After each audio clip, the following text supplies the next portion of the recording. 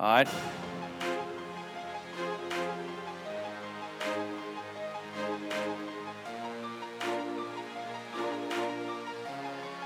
All right.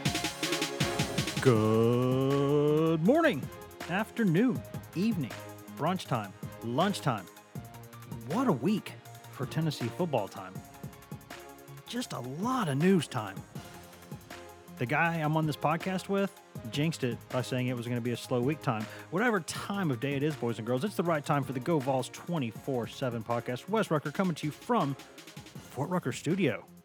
Back in the studio after a couple weeks off. It's like my own house. I'm trying to remember what it looks like in here. Got a different vibe, I think. I don't know. Just feels different. Anyways, not just me on this podcast, guys. Also from his house.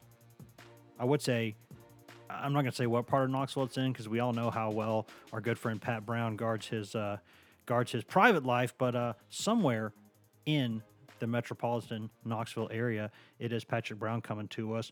Pat, my man, what is going on? Well, two things. First of all, you could say where my house is located, and I would just deny it. First of all, deny. True. It's the principle I live my life by. It's Cleveland. It's Cleveland, Tennessee. Just kidding. It's not. And the other thing is that I don't think I said that I thought it would be slow because it's Tennessee and it's never slow. I just, we were in Jacksonville for 6 days. I was looking forward to okay, let's chill out for a minute. Just for a couple days. Then the Vols were like, yeah, okay. Yeah. And then we've had this week.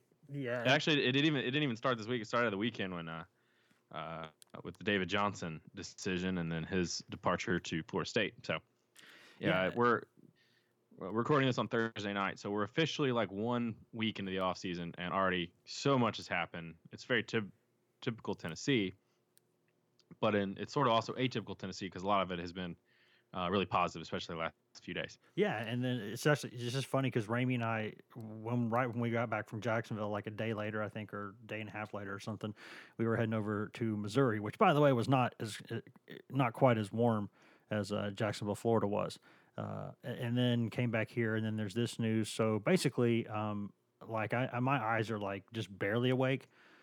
They're like barely open right now. It's that time. Also, I should tell you this before we move on and talk about Tennessee football. I'm pretty sure Patrick lost my glasses because one of us somehow when we were down in Jacksonville, Florida, my spectacles went missing, and I'm not going to blame myself. So that left only one person. But regardless, Pat, huge news for Tennessee. I'm not going to say it's shocking news, but perhaps at least a little bit surprising as compared to where things were for dare I say, most of this process. Bottom line, all SEC offensive lineman Trey Smith on Thursday announced that he plans to return to the University of Tennessee for his senior season. We're going to have a lot to talk about with that. We're going to do 3 segments in this podcast. It's going to be me and Pat talking in segment 1, and then we're going to break away to segment 2 where we're going to hear from Trey Smith himself and Jeremy Pruitt talking about Trey Smith's decision and what all went into that. And then we'll come back and Pat and I will get out of here by talking about kind of what this means for Tennessee going forward. But just, Pat, for the news itself, we've kind of been hearing for a couple of days that things had started trending at least a little bit in this direction, like this thing could go this way where he could come back. And then Thursday he went ahead and removed all doubt and said it. Yeah, and I got to be honest, for most of the season I figured, okay, enjoy the last few games of watching Trey Smith, Tennessee fans, because he was playing really well. It seemed to, the medical situation he's had to deal with the blood clots, he seemed to overcome it, playing every week, playing well despite having, 2 full contact practices the whole season. Yeah, for 12 months. It kind of, for a long time, it kind of felt like, okay, he's going to go pro. And it felt like he needed to go pro because given his medical situation, who knows how long his body's going to let him play football at a high enough level to get paid to do so. So go get paid while you can, young man. But and we talked to Trey. I talked to Trey after the bowl game, and moments before it, he kind of celebrated and kind of soaked the moment in like it was like he was playing his last game. Asked him about it afterwards. He said he didn't know, and then really, once they got back, he really dove in with his family and he kept in touch with the coaching staff. Didn't really tell a whole lot of people what he was doing, but I think when he weighed all the factors, he got a grade to come back from the NFL Advisory Committee. And something that he said on Thursday that was interesting to me is, we talked to him a lot throughout the season, and just about at every turn, every interview he did, it was, "Hey, how are you playing?" He kept saying, "I'm not playing good enough. I'm not playing good enough." He said it again on Thursday, and it made me think that in his mind, he thinks he can play better. He thinks he can raise his stock even more, and I think that was probably the biggest factor in him coming back was he thinks that he can be. He thinks he has enough talent to be a first rounder to make and make get the big contract and the big signing bonus that the first rounders get. So that's what stuck out to me. But yeah, this week I kind of started hearing early, and I think we talked about it on one of these podcasts that we did in Jacksonville that it was kind of a coin flip. It was kind of 50-50. Tennessee felt like they kind of make a pitch to get him to come back, and sort of as we talked to some people this week, it felt more and more likely that, hey, he might be coming back. And I thought it was a great line on his part to kind of borrow what Peyton Manning said at his press conference when he announced coming back. Oh yeah, never looking back.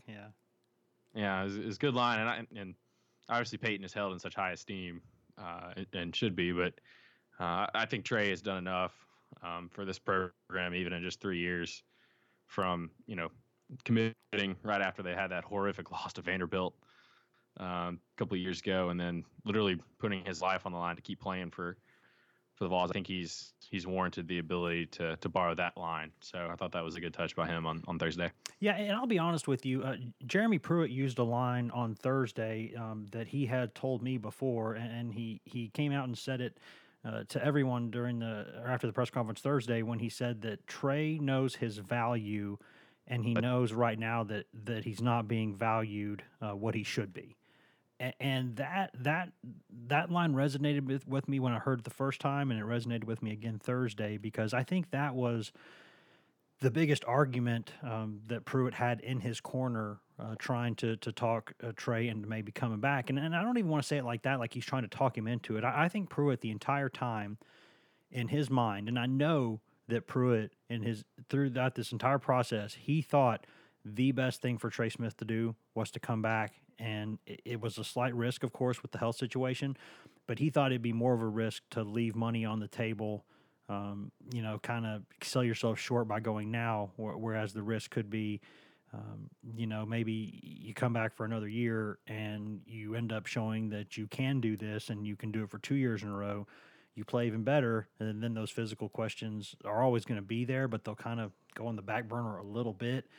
And you can play yourself into more money. And I think that was something that Pruitt thought the whole time. But Pruitt never sat there and told Trey Smith, listen, man, you got to do this, you got to do that. He was very honest with Trey and his family the entire time and said, listen, if these guys tell you you need to go, then you need to go ahead and go. But I think they're going to tell you you need to come back, and I'm going to have your back no matter what you do, but I kind of think it might be better for you to come back. And I think Pruitt and Trey Smith have an honest enough relationship, and I think Trey Smith dealt with some other people, some NFL people who kind of also trusted Pruitt. I think there was some respect there, and I think he believed what Pruitt was telling him. And I think he honestly believes that he can come back and do a couple things. One, he can play better. And two, if they can get this medicine tweaked, he might be able to even go through at least one contact practice during the week, which would be huge for him. Because if you can show the NFL that you can go through one contact practice a week,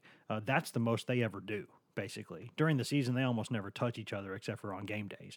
So if he can prove that he can play 2 years in a row and he can keep playing better and better, and he can kind of get those questions minimized a little bit, I think he can make himself more money. And I think he believes that. And plus, he can come back and get his degree, which he'll finish here in May. So I think, Pat, no matter what decision he made, there was going to be a risk here.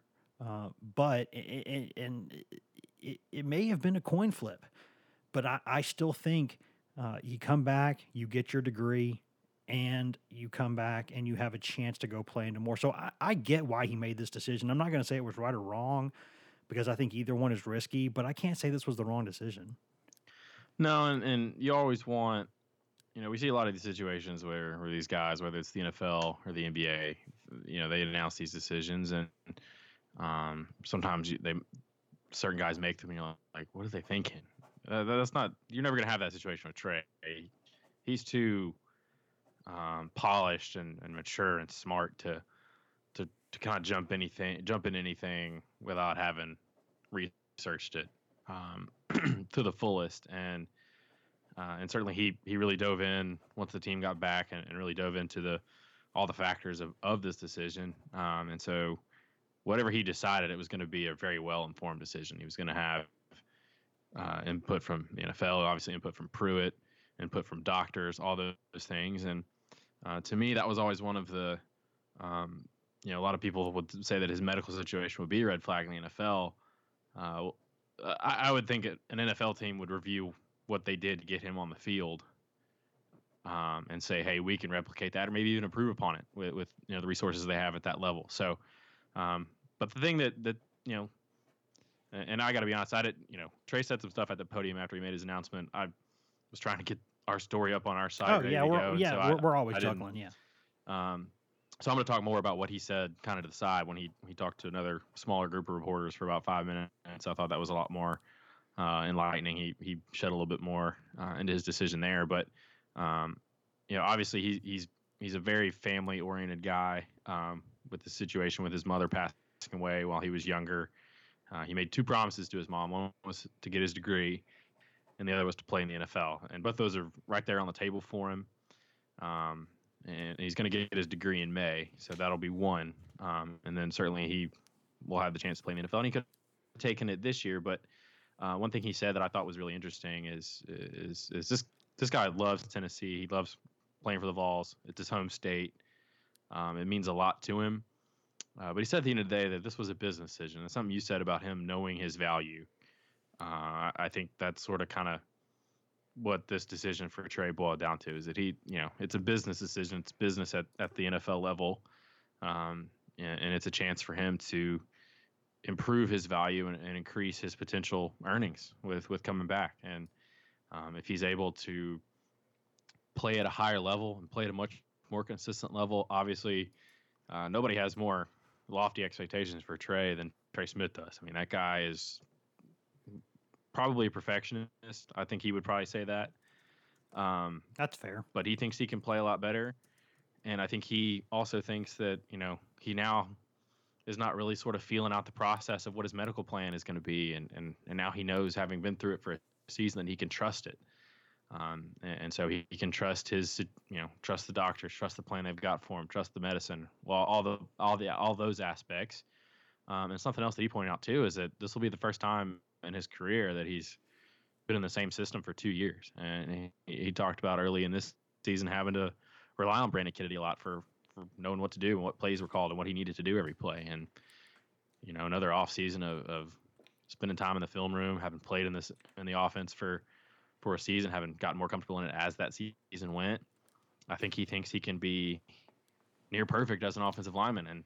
And that's what he tries to strive for. And if he's able to do that, if he's able to show an NFL team that the medical plan that they have him on to manage his situation can work again, then there's a chance for him to improve his stock. Now, it's interesting to me that he got a grade, and we were discussing this a little bit in on Thursday afternoon, but when you submit feedback, you get one of 3 things. You either get a first-round grade, you either get a second-round grade, or you get recommended to come back to school, right? Yes. Yeah, because it used to.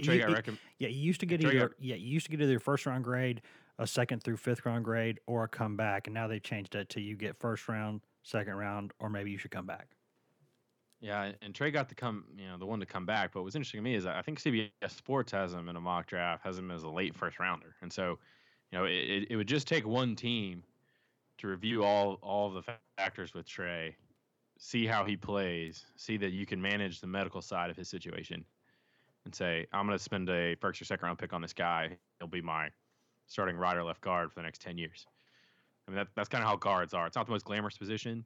It's not as glamorous as offensive tackles are. I mean, really not going to ever see maybe a guard taken in the top 5 or whatever. But um, that's a situation where he could solidify his spot potentially as the best guard in whatever his draft class is, whether it was this year or next year. Obviously, now it'll be next year. And if he goes out there and plays the way he's capable of and plays like he did the last half of the season, and gets even better, he can solidify himself as a for sure first rounder. And obviously, that's where the big money is, and that's where he thinks his value can be best. And something he said over the side on Thursday was that you want to go when your stock is the highest. And I don't think he came out and said it word for word, but he made it sound like he didn't think his stock was as high as it could be. And so that's going to be his focus on in returning is getting that as high as it can be, so he can maximize his value at the next level. Yeah, I think he wasn't necessarily shocked by getting that grade from the committee. I think I don't want to say expected it, but he knew that was possible because of maybe a little bit of rust from not being able to practice as much, and then quite frankly, because of the medical situation, it's different. So I don't think he was shocked by that. I think what he had heard was that some people liked him as high as the second round, and some thought he was more of a fifth round or sixth round, or maybe not even a take because of that the question marks there with the health stuff. Anyone would have brought him in for a camp. There's no question about that. But I think he got just enough feedback that was all over the place that when it's all over the place like that, you can either put a lot of faith in yourself that you're going to go there during the workouts and interviews and prove everybody wrong and move up the board, or you're going to still go into the draft as kind of a question mark and you start sliding. Nobody wants to take you. And I think in his mind, now I do believe that he loves the University of Tennessee. I do believe that he wants to get that degree that he promised his mom. But I think if they came back and said, you're a first round pick, I think he would say you need to go. And I think people would tell him to do that, and I think even Pruitt would tell him that, and I think he would probably do that. Getting that grade, I think maybe just sort of firmed up his mind a little bit to, okay, now I don't necessarily have to go. Maybe I should come back. And because I think when he first came to school, I think he thought of himself as a 3-year player, because what 5-star prospect out there does not see themselves as a 3-year player? And then it's almost like if you don't come out after 3 years, you're some kind of a disappointment, or you're some kind of a bust, or something like that. And that's a warped mindset, but I think people do believe that, at least about themselves sometimes in those situations. So I do think that he went into this process maybe feeling a little bit of pressure to go. And I think as the process went on, he felt more calm about coming back.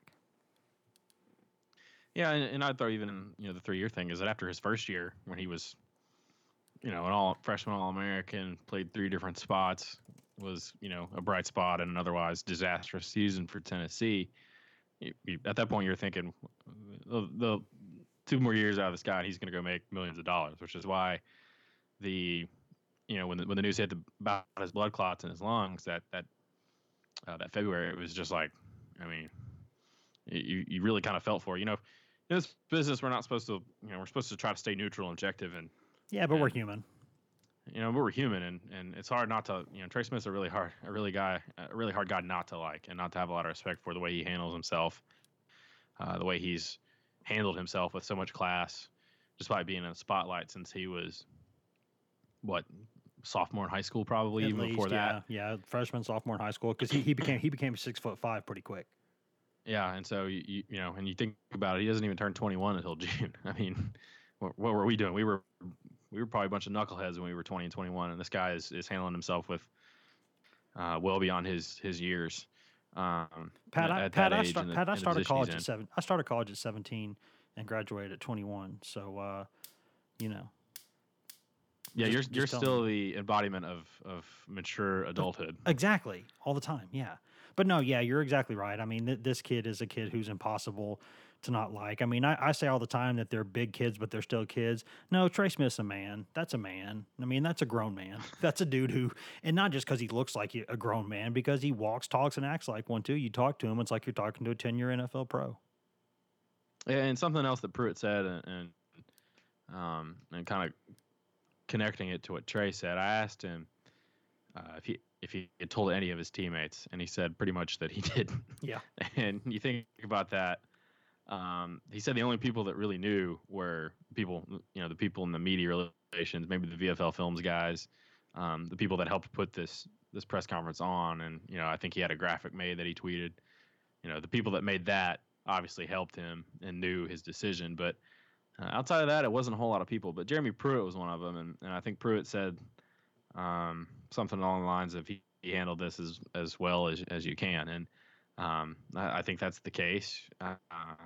And so I think from Trey's standpoint, he's glad to get this decision out of the way. I thought he handled it during the season too, because he got asked about it after the Vanderbilt game. Oh gosh, yes.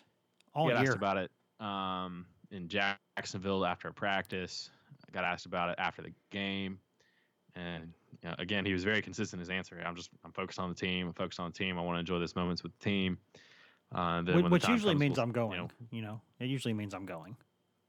Yeah, and so and to his credit, once they played that final game a week ago, team got back. He was into hiding, I think is how he put it, and sort of in hunker down mode and made a decision. He said he made it 3 or 4 days before Thursday, so he did a good job of keeping that quiet. We tried to get a read on him, and I think both of us were kind of leaning towards sounds like he was staying, but yep, there was always he didn't tip his hand a whole lot, and there were the people that didn't tip their hands very much either. So, but that's how he does it. And I asked him, I think the first question I asked him was there just relief, and he was like, yeah, I can go back into hiding now. And he talked about wanting to go play video games at Riley Locklear's house. So, that gets you back to this guy. Yeah, he's a man. He's all these things, but he's still kind of a college kid who wants to just go goof off every now and then.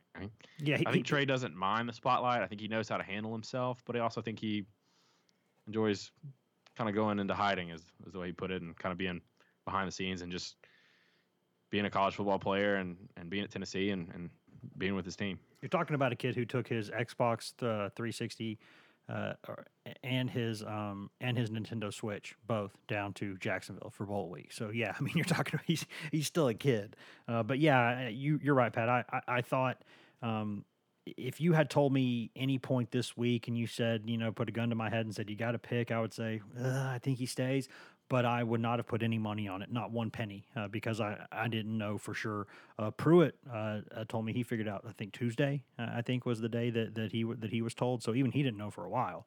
So yeah, I mean this whole thing, and Pruitt, you're going to hear it here in this second segment. We're getting ready to get to break here and go listen to that. But you'll hear during that segment, Pruitt did say that he didn't know until Tuesday, but that he thought Trey Smith and his family handled this so well that they could make a book out of it and kids could study that book for the next 100 years on this is exactly how you handle the NFL draft process if you're a junior.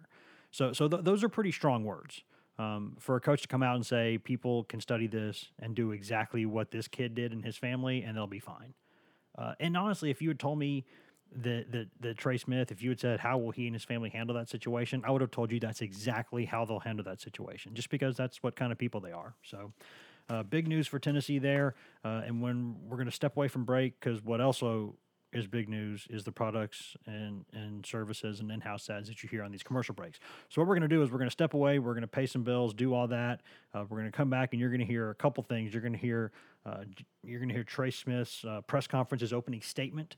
Then you're going to hear Trey Smith off to the side speaking with reporters after the press conference. And then you'll hear Jeremy Pruitt off to the side after the press conference, also speaking about Trey Smith. So you're going to hear those three things in that order, and then you're going to hear another commercial break, and then you're going to come back and you're going to hear me and you're going to hear Pat talking about what this means for Tennessee's offensive line, for its offense, for its entire football team, because this was huge news, but it was not the only huge news that came out Thursday for Tennessee vis-a-vis the offensive line. So lots of stuff to talk about, and we're going to step away from break and do that, and we're going to come back, and you're going to hear from the men who are the center point of this story, and then you're going to come back and hear again from these two yahoos from Go Balls 24/7. Hashtag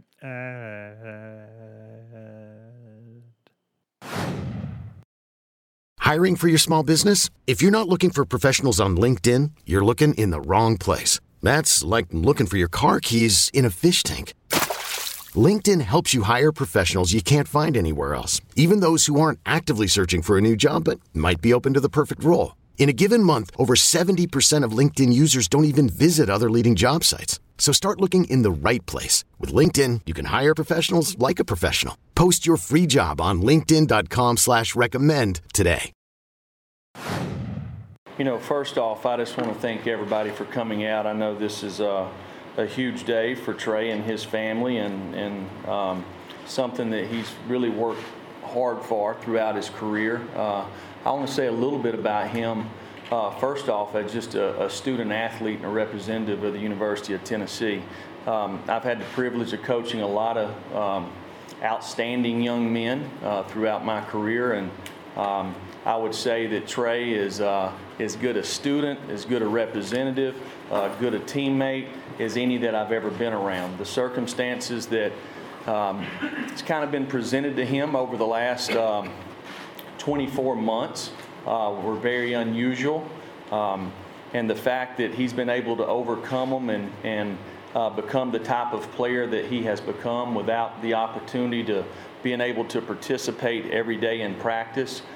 Can't say enough about his work ethic, his commitment to excellence, you know, on and off the field, but really he's probably one of the better football players in this entire country, and he's done that not being able to practice each week. And if you know anything about the game of football, it's a developmental game, especially the position that he plays. You know, you're sitting there relying on 3 or 4 other guys beside you, but the fact that he's been able to plug in there on Saturdays and be able to produce and play at the level that he's been able to play at speaks volumes of him and his commitment to excellence. With that, I'm going to let Trey come up here and talk.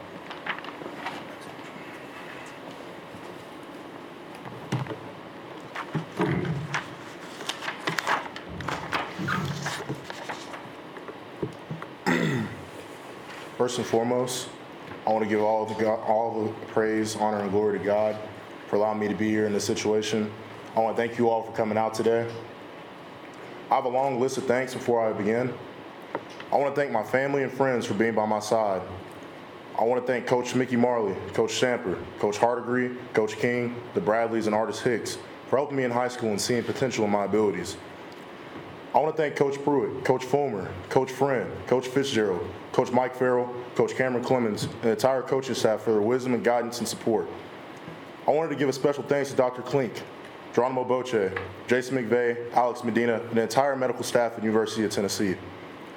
I want to thank all of my teammates from past and present who I've grinded with, struggled with while playing football.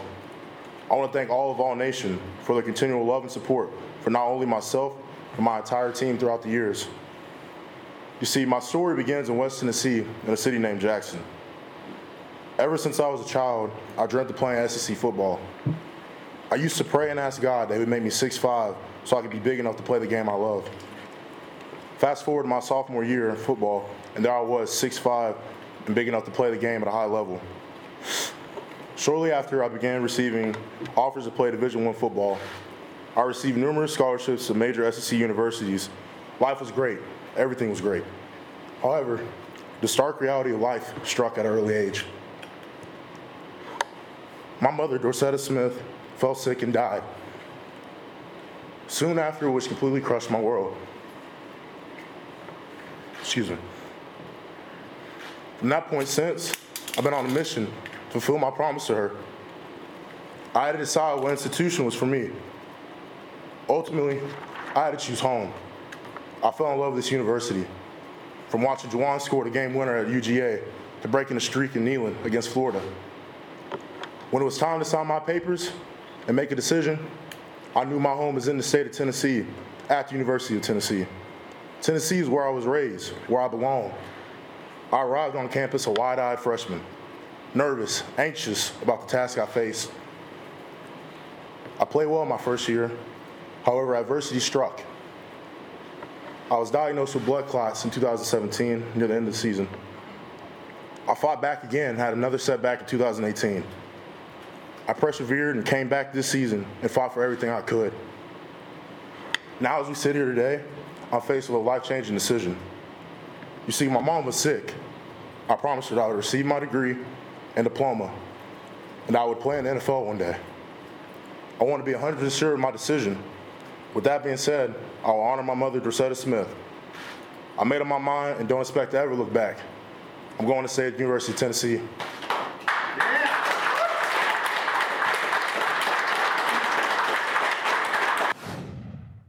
Kind of at peace now that this decision's out of the way. Yeah, I'm definitely relieved, man. Go back to hiding, chill out, just get my body better, and get ready for this upcoming season.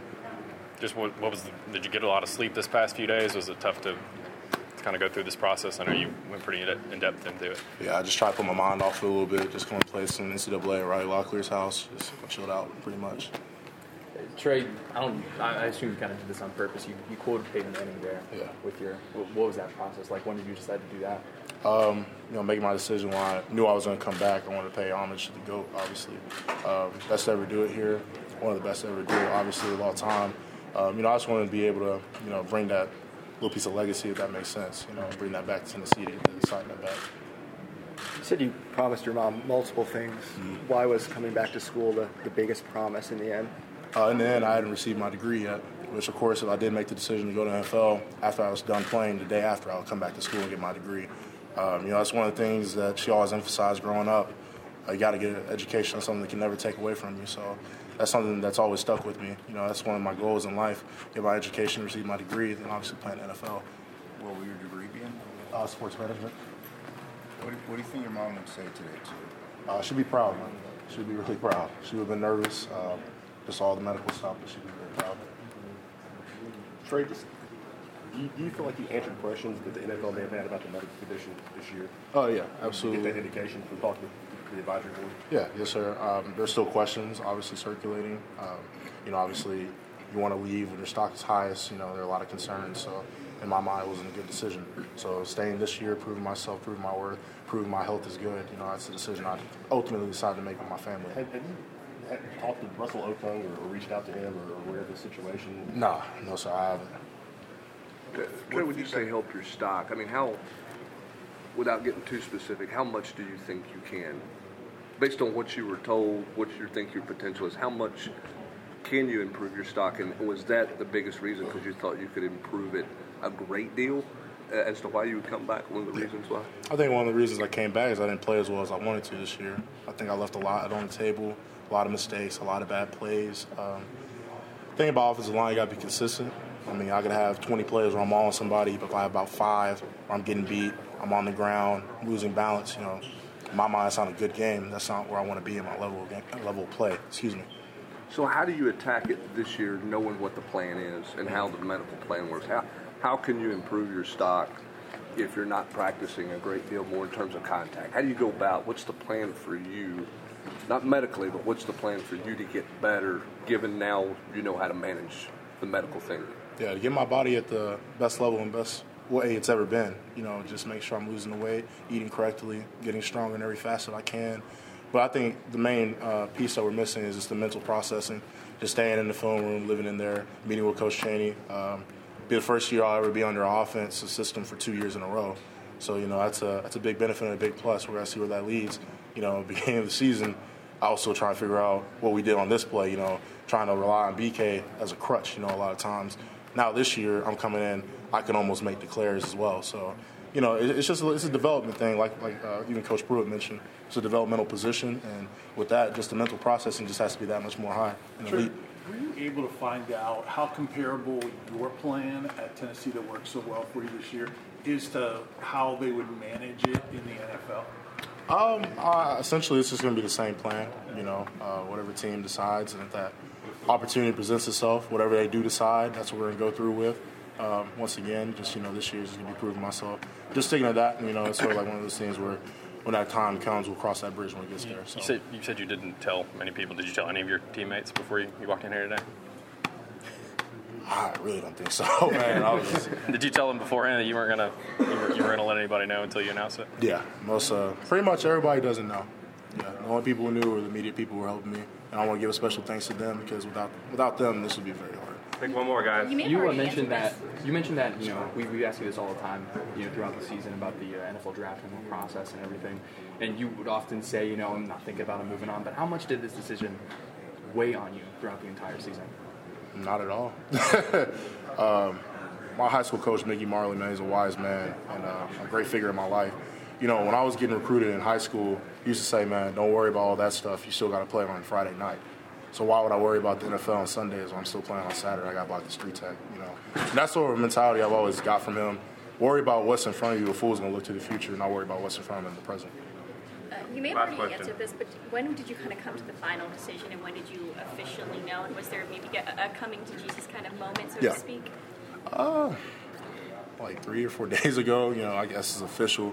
I already had the seeds in my mind. I wanted to come back here. I want to be great. I want to leave a legacy of Tennessee. I love this university. I love the people. So, but you know, coming back, it was ultimately a business decision as well, because you have to take that into account.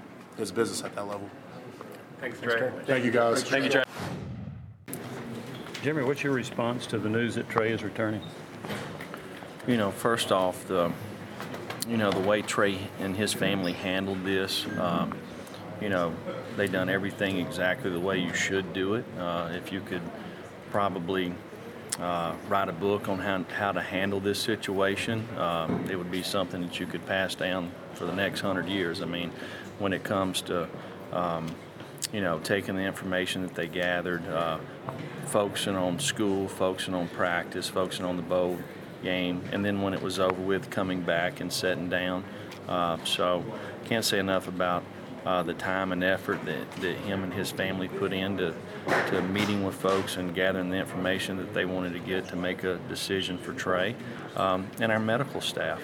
You look at what Dr. Klink and the guys that work with him, what they've done over the last 24 months to, number one, give him an opportunity to play football, keeping him safe, being able to manage it throughout the year, and the things that they've got planned moving forward.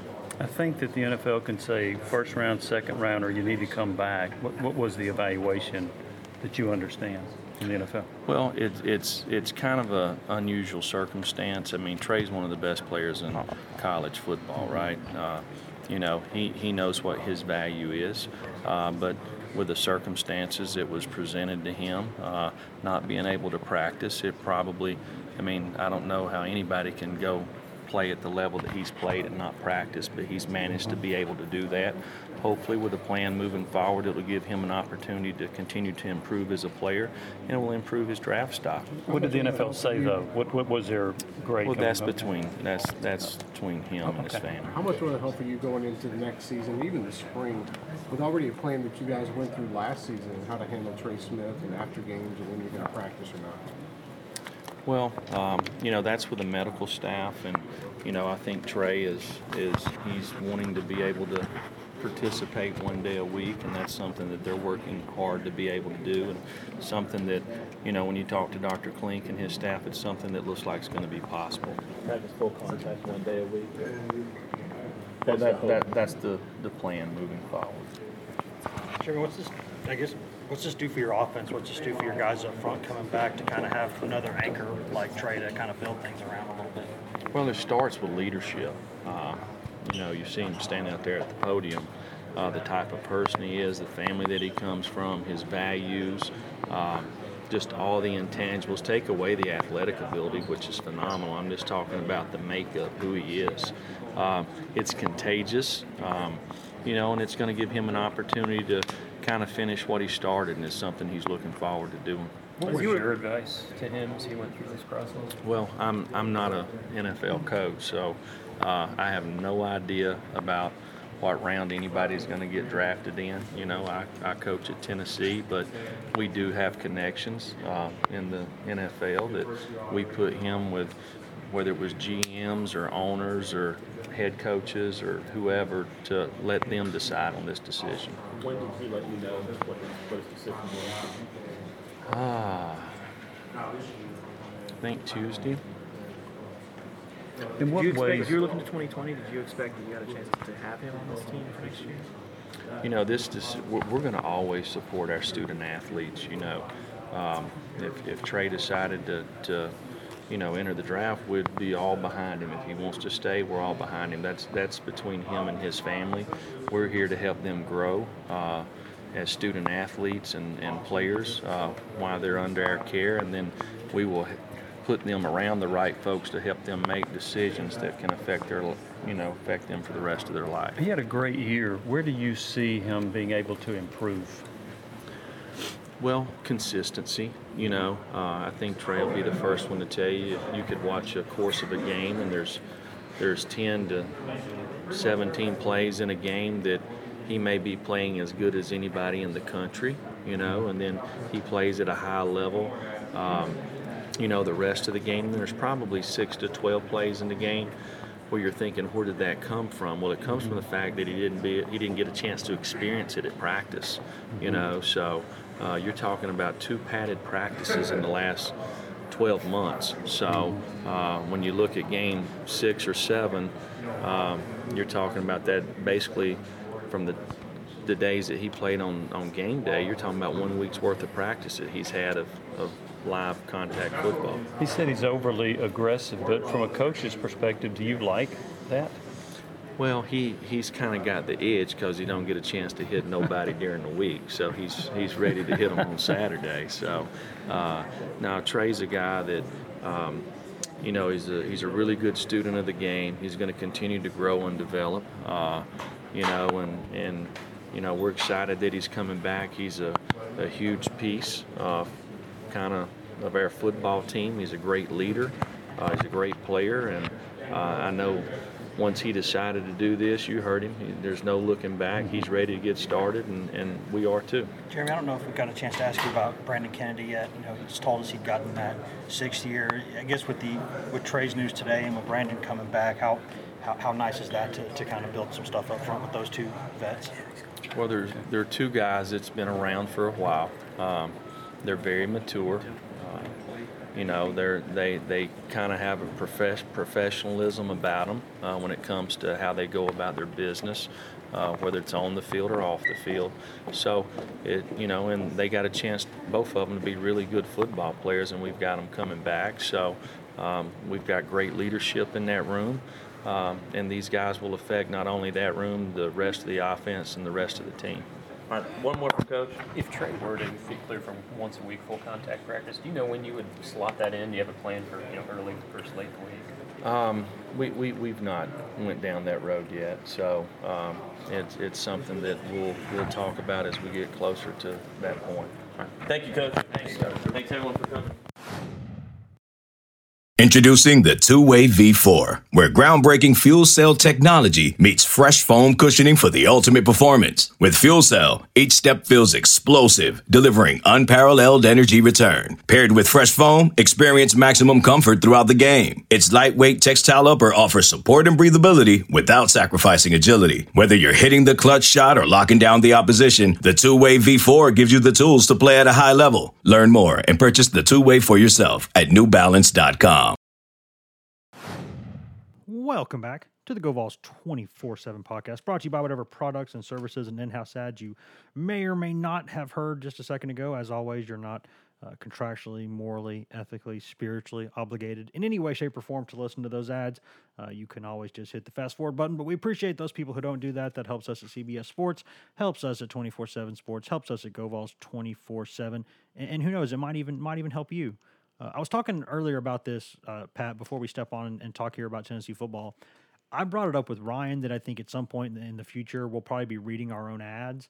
And I asked him if he thought we could handle that, and he kind of rode the fence with the answer. It may not surprise you to hear that, but he did not have the optimism that I think the rest of us have about that. I think the rest of us, we feel like we could dominate some ad reads, couldn't we?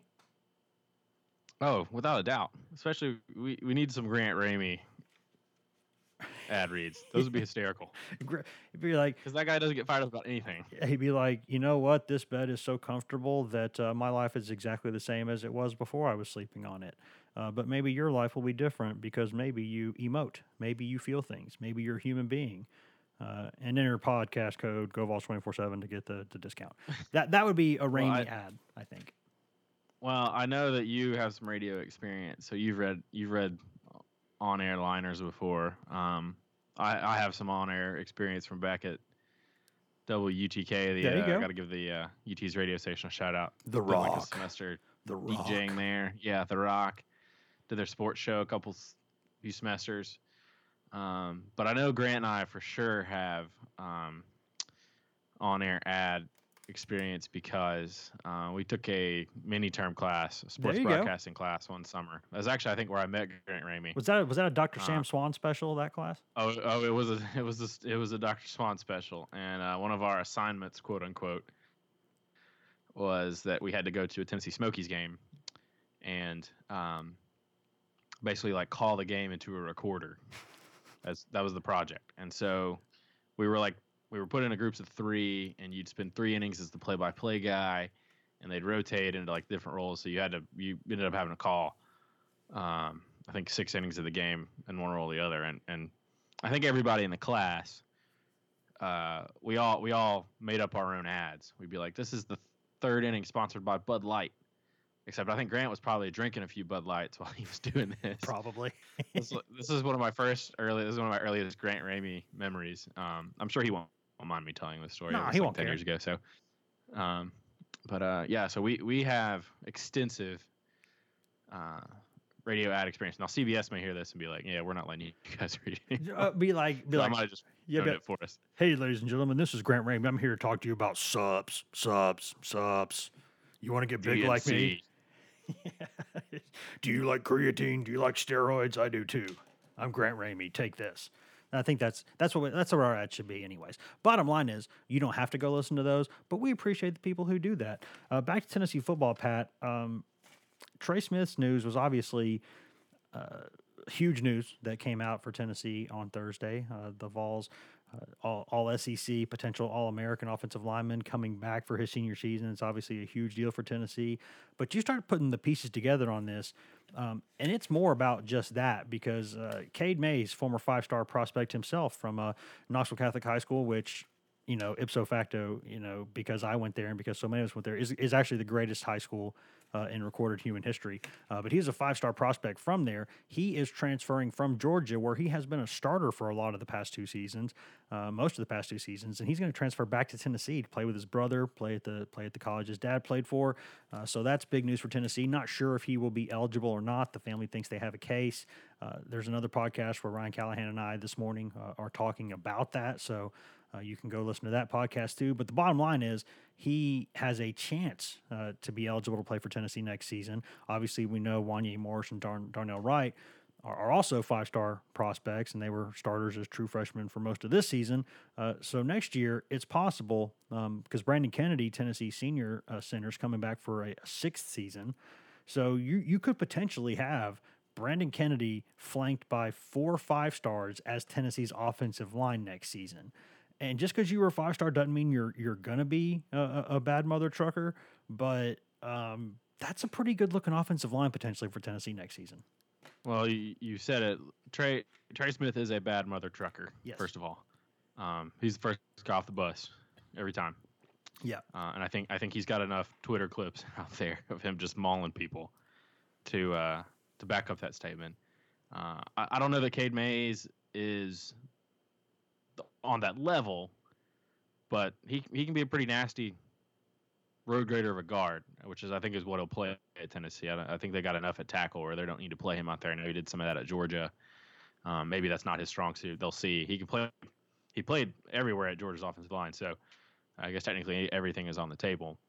And then Darnell Wright and Wanye Morris,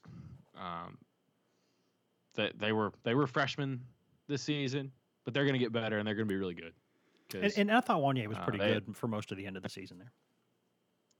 Yeah, and they had their freshman moments, and they look like freshmen at times, but they're going to get really good. Darnell Wright, with a whole offseason, a whole spring, he's going to be probably a great player. So a lot of reasons to get excited about all those stars. But that's not the only guys Tennessee has on the offensive line, which I think is what makes this such a great situation for the Vols moving forward. Is you got guys like K'Ron Calvert started over Darnell Wright in the bowl game. And I think he could be a pro. I think he could be a pro one day. I really do. A guy that 2 years ago was on the verge of giving up football because he just couldn't get healthy. Now he's healthy. He's playing well. He's enjoying. He's having fun. Coaches like him. Teammates like him. You throw Jerome Carvin in there. He started a dozen games over the past 2 seasons. He was another guy that was, I think, at one point in the year on the verge of redshirting, and then they threw him in there against Mississippi State, and he did pretty well, and he started the rest of the season. So, and then you throw Riley Locklear in there, who was solid, dependable. I don't think he started very much, but he was in the rotation just about every game. So yeah, he's a tough guy. He's a solid player. Yeah, another guy that they trust and like on the interior. And then Jameer Johnson was an 11-game starter in 2018. Obviously, he had the knee injury this past season, and so they have a lot of options on this offensive line. And then they got a pretty good young nucleus coming in there too, with a couple of guys they redshirted this year, and the other guys they got coming in this class. And so it's what you want from a talent and a numbers standpoint. And so when Pruitt and these guys got here, I think the offensive line was like the top position that they needed to improve and upgrade the most. I think that was pretty clear. Oh yeah, in every based way. On the way they played in every way, needed to get bigger, during the 2018 season. Yeah, and the way they were just decimated and were just so abysmal the 2017 season as well.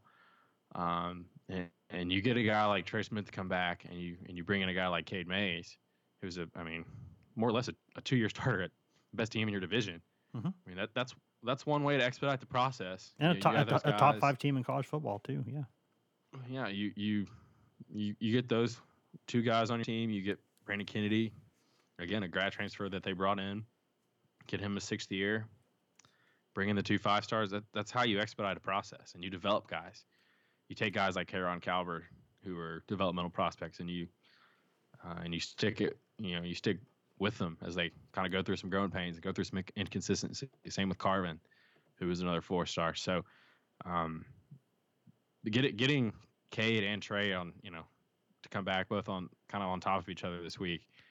I mean, that's how you expedite this process to get your offensive line to where okay, your offensive line is going to be good. Now, I think I wrote this earlier in the week, but I think we know enough at this point about Jeremy Pruitt and about his staff that they're going to be solid to great on defense every year. We'll see if they get to being elite. But they're going to play well enough on defense to be in a lot of games. They're never going to be bad on defense, I don't think. And now you can you're to the point now where with just based on the personnel that they have on the offensive line, that starting next season, you expect the same from that group. You expect that group to be good to great, and with some of these guys, I think elite is on the table depending on some of these other guys develop. I mean, when you talk about getting Kennedy back, who's such an important piece on the center of the offensive line, and having Trey be there and kind of setting the tone for the whole group.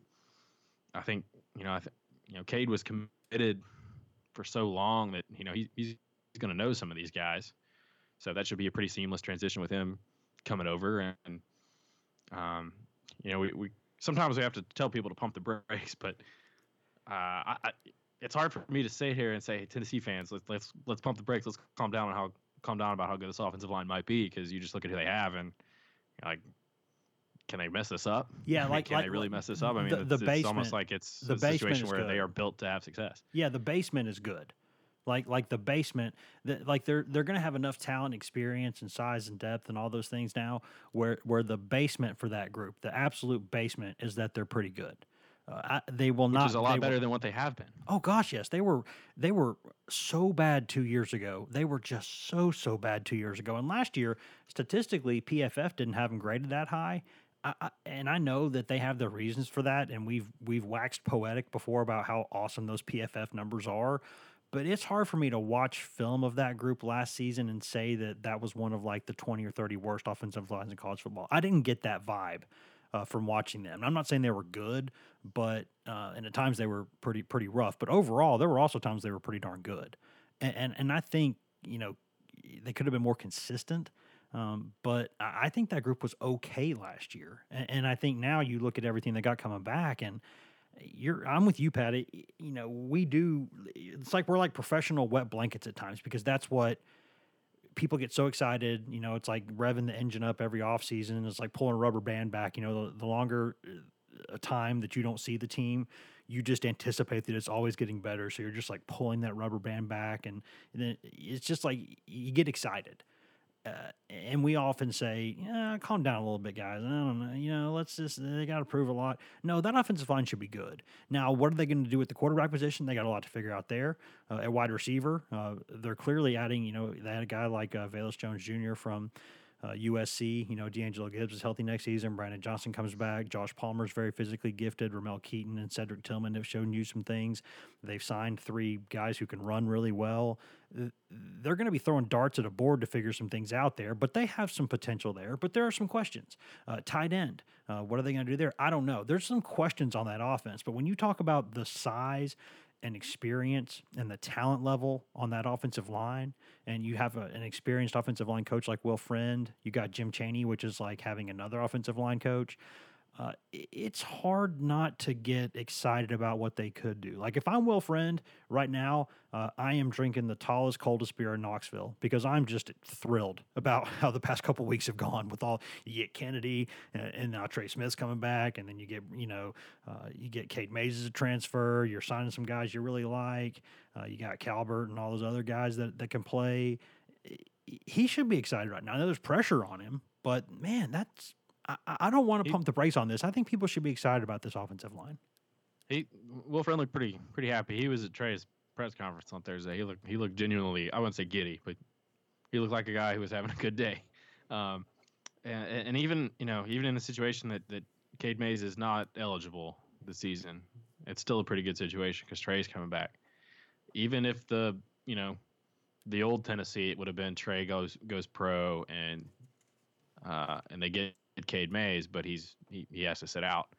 There's still some good pieces on this offensive line. Like I said, a lot of people, and I got caught up doing this too, is saying, when the Cade stuff hit on Wednesday, I was like, it's a possibility they could have 4 or 5 stars on the offensive line. There's still some other good players there and that's the thing about this situation is with those guys like Calvert and Carvin, some of those other guys, you're going to have competition there. And if you're going to start and you're going to play for this group, you're going to have to earn it. And if you're going to get snaps for this group, you're going to have to earn it. And we've seen that they will rotate in games with this group. They rotated in some games a lot early on. I think as the season went on, that kind of trimmed it down to just a couple spots they were rotating. But they've shown that if you deserve to play, Will Friend will play you. So. There's a lot to like about this situation. Obviously, if you're Jarrett Guarantano, some of the offensive lines you've played behind in your Tennessee career, you got to be pretty excited about this group because you played with a couple of these guys for a long time. Eric Gray and the running backs ought to be having a party right now. I mean, they should have some huge running lanes to run through next year. And what this situation with the offensive line does is I don't want to say it alleviates some of the concerns at other positions, but if you're Tennessee's wide receiver group, you're not going to have to go out there and be dependent on to go maybe necessarily win games like this group was this year with Marquez Callaway and Juwan Jennings. Tennessee had to rely on those guys because they were the best bets on offense. Now the best bet on offense is pounding the football behind all these 300-pound guys that they got up front. That a lot of these guys, other than Wanye and Darnell Wright, have been in the program for 3 and 4 years, or they've been in a program for 3 and 4 years now. And I tell you what, this also does, Pat. Go ahead. I'm sorry. Go ahead. And so, if you're Tennessee, you're thinking we're going to win games by playing defense and pounding people on offense. And so that takes some of the pressure off some of these new guys at receiver. And I personally, I think that's a huge concern at receiver, other than Josh Palmer. I think Ramel Keaton could be really good. I am and totally believe it when I see it motivated on D'Angelo Gibbs. He's a really good athlete. Velus Jones. He's a really good athlete. Gibbs is. Brings some speed. The USC transfer, but he didn't put up a lot of numbers out there. I think there were some reasons for that, but Brandon Johnson's a solid slot guy. I don't think he's going to be spectacular. And I like some of the freshmen they brought in, but they're freshmen. They're going to be inconsistent. They're going to be, there's going to be ups and downs. They may drop some passes. They may run some wrong routes, things like that. So, and tight end's also a big concern for me because I don't. Huge concern. Who do they have beyond Austin Pope? I think is a big question mark. So, but with this offensive line, there's reason to get excited about the direction it's going. And like I said, we have sometimes we have to pump the brakes. Usually we're having to do it in August, not January. But when you've had the 2 days this week, like Tennessee's had with getting Cade Mays, again we got to see if he's eligible. But at this point. just kind of reading that situation a little bit, it looks like it's a legitimate possibility. Getting Cade, getting Trey back, it's hard not to be really excited about the future of this offensive line and what it could be next season. And before we step out of here, Pat, I think we're both getting bleary-eyed at this point. But I think the one thing I do want to mention this too, being this potentially deep and good on the offensive line, what this does is this starts a chain reaction. Because it helps your own defensive line and your own linebacker core every single day in practice. Because if you're Tennessee, you're thinking about this, what's one of the biggest things you got to do on defense, right? You got to replace Daniel Batuli. And you got Henry To'oTo'o there. You feel good about that. That kid's just gonna be a stud. But you got some guys beside him that you're gonna have to develop, and guys you're gonna have to throw in the mix. And we'll see what happens if Banks comes back. J.J. Peterson's a guy who can do a couple things. Maybe he has a breakout year with an opportunity. Maybe Quavaris Couch moves inside. But they got some things to figure out there. And on the defensive line, they're bringing back a bunch of numbers, but a bunch of those guys are pretty good players. I don't know if there's a stud up there, but they got numbers there, and they got guys who are decent players, and then they've really got some things to figure out with the edge rusher with Darrell Taylor gone. But if you're this good at offensive line every day in practice, and you have that much talent, and you're even able to throw like a 3 deep out there of like pretty competent players to go against your own first, second, and third team defense every day, what you're doing is you're creating competition every day. You're creating those defensive linemen are going to have to go out there and play pretty well, those front seven guys, because if they don't, they're going to get pancaked a lot, and they're going to get embarrassed. And nobody who's actually a competitive person wants to do that. So what you do here is it starts a chain reaction where it helps everything in the program, right? It takes a little bit of pressure off the quarterback. It maybe means you don't have to rely quite as much on those wide receivers you're trying to break in. Maybe you don't have to play a lot of 2 tight end sets because you don't have a lot of depth there, and those guys aren't doing a ton yet, so you don't want to lean on them too much. And then it helps your defense every day in practice when they're going against those guys. So being really good on the offensive line, that's a really good place to be good at, because you start a chain reaction there where it starts affecting every single thing in the program.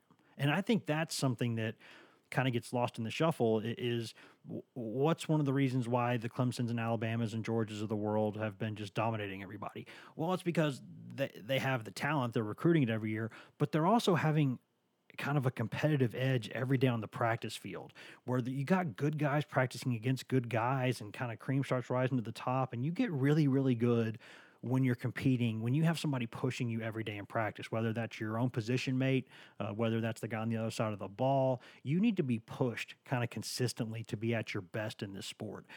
And Tennessee being this potentially good on the offensive line, to me, that's a huge story, because it can help everybody in the program. Yeah, no doubt. I don't have anything to add to that. It was so good. To quote James Carville in Old School. I feel like was that like my Will Ferrell moment where I sort of blacked out? I blacked out. What happened? Pat, before we step out here, is there anything else of note? I know we didn't do a ton on the Yak stuff, but it's a running backs coach. Tennessee is going to miss the guy. He's a good recruiter. He's a good dude, a good coach. I think Jeremy Pruitt's got a pretty good track record of hiring some pretty good assistants, so I think he'll have some good options there. Anything you want to add on that, or anything else before we step out of here? We should mention that we should pour one out for Joe Doyle rules. Great point. This is what happens. I didn't write down an outline for this, Pat. So you had to save me on that one. Good point. Well, punters are people too, first of all, but we don't need to spend like 20 minutes on it. But yeah, a lot of people were curious because he was real. He's pretty solid for Tennessee in 2018. Was off to a decent start this year. I've always thought Paxton Brooks had a little bit more upside. I thought Joe Doyle he was going to punt it between 40 and 45 yards and probably not give up a return, which in a lot of cases is pretty good. But sometimes you need a guy to flip the field. I think Paxton Brooks probably has that more in his bag than maybe than Doyle did. And Brooks also has awesome onside kicks in his bag too. For the record, just need to throw that back out there. Yeah, he does. So that's it'll be interesting to see where he lands, because I don't think Doyle was on scholarship yet, correct, as far as I know. So I'm wondering if he's looking to maybe get a scholarship opportunity somewhere else. I would think somebody who needs a punter will see, hey, this guy was a freshman All-American in 2018, might be a decent shot. So in terms of what Tennessee's going to do about David Johnson, I don't think Jeremy Pruitt is in any kind of hurry at this point. There might be some moving pieces. on the coaching staff as well. They still have a couple guys that are on expiring contracts. Yep. And certainly we've seen already that as other coaches fill out their staffs, some of the guys might get calls. That's just part of the silly season. And as you pointed out before, Wes, you always want other teams coming after your coaches because that means they're doing a good job. I think Pruitt was pretty frank about that when he talked about it in Jacksonville too. So if nobody wants your coaches suck. So. And that could be something where Tennessee waits till after signing day as well. So I don't get the anticipation. I don't get the sense right now that Pruitt is in a hurry to go hire a replacement. But that just might mean that he goes and hires somebody by Saturday, just the way that, or maybe even Friday, the way this week is going. So that's kind of where I'm at with that situation. Yeah, and I think the last thing I'll add is that you brought up a great point with Joe Doyle rules, and I think that there were times in the second half of the season where I didn't think Brooks had necessarily punted well enough to kind of retain that job just as a birthright. I kind of was surprised at times that Doyle didn't get in there, and because that was going to be a weekly competition kind of deal, and there were times where Brooks just didn't have a very good game. And I thought Doyle maybe could have got an opportunity to step in there and get back in there and get another crack at it. And I think when Pruitt sort of showed that it was going to be Brooks's job and that he was going to give him a little bit of a leash, if we can see that from where we sit, you can darn sure believe that Joe Doyle saw that. And there's no hard feelings. I mean, he's a good punter. He can go find somewhere and be productive. I mean, with the tradition of punting at Tennessee, not being the starter there is hardly some sort of damnable indictment. You're just because you can't punt at punter, you necessarily as the top guy doesn't mean you can't start somewhere else. So I think he's a guy who can help somebody, and I hope that he gets a good landing spot because I think he's a pretty good player. So that's what I would have to add on that. You got anything else, Pat? No, I think we're good. You good? You're good? You sure? Let's wrap it up. Let's go home. I like it. Guys, thanks for tuning in. As always, you can find all of us on social media. I'm Wes Rucker 24/7 on Twitter. Patrick Brown is P Brown 24/7 on Twitter. Ryan Callahan is Ryan Callahan 24/7 on Twitter. And Grant Ramey, who is very selfish and doesn't want to be a team player with 24/7 on his name, he's just Grant Ramey on Twitter. If you want to go to social media and you just want Tennessee news, you don't want my 800 Corgi pictures and Cubs tweets throughout the day, you don't want P Brown doing his John Morant impressions, if you don't want Grant Ramey doing the sups, if you don't want Ryan Callahan doing his whatever it is that he does, you just want Tennessee news, you can go get that also. Twitter.com/GoVols247, Facebook.com/GoVols247. Both of those places are all Tennessee all the time. All Tennessee all the time. So if you just want Tennessee stuff, you can go there and you can get that there. Or if you want to go get just that delicious East Tennessee mountain spring water just directly from the source, that pure, just crystal clear water, just unfiltered deliciousness, you can go right to GoVols247.com and get that. Right now, we've actually got a pretty good deal. We had a really good deal earlier this week, and we got one going on right now. Also, we got 2 months for $1. 2 months. 2 months for $1, Bob. $1. Seriously, who doesn't have $1? You got $1 to go do that. Don't tell me you don't have $1. I know times can be hard out there, but you got $1. You got $1. You know you do. Go do that. I don't want to peer pressure you. I don't want to do that to you, but stop embarrassing yourself. Just go pay for GoVols 24/7. Go check us out. You won't regret it. Or if you do, you're still giving us money, so we're good with it. Thanks, guys. If there's no other breaking news, anything crazy over the weekend with the basketball game against South Carolina, nothing crazy going on, you will hear from us again on Monday morning. Have a good weekend. See ya.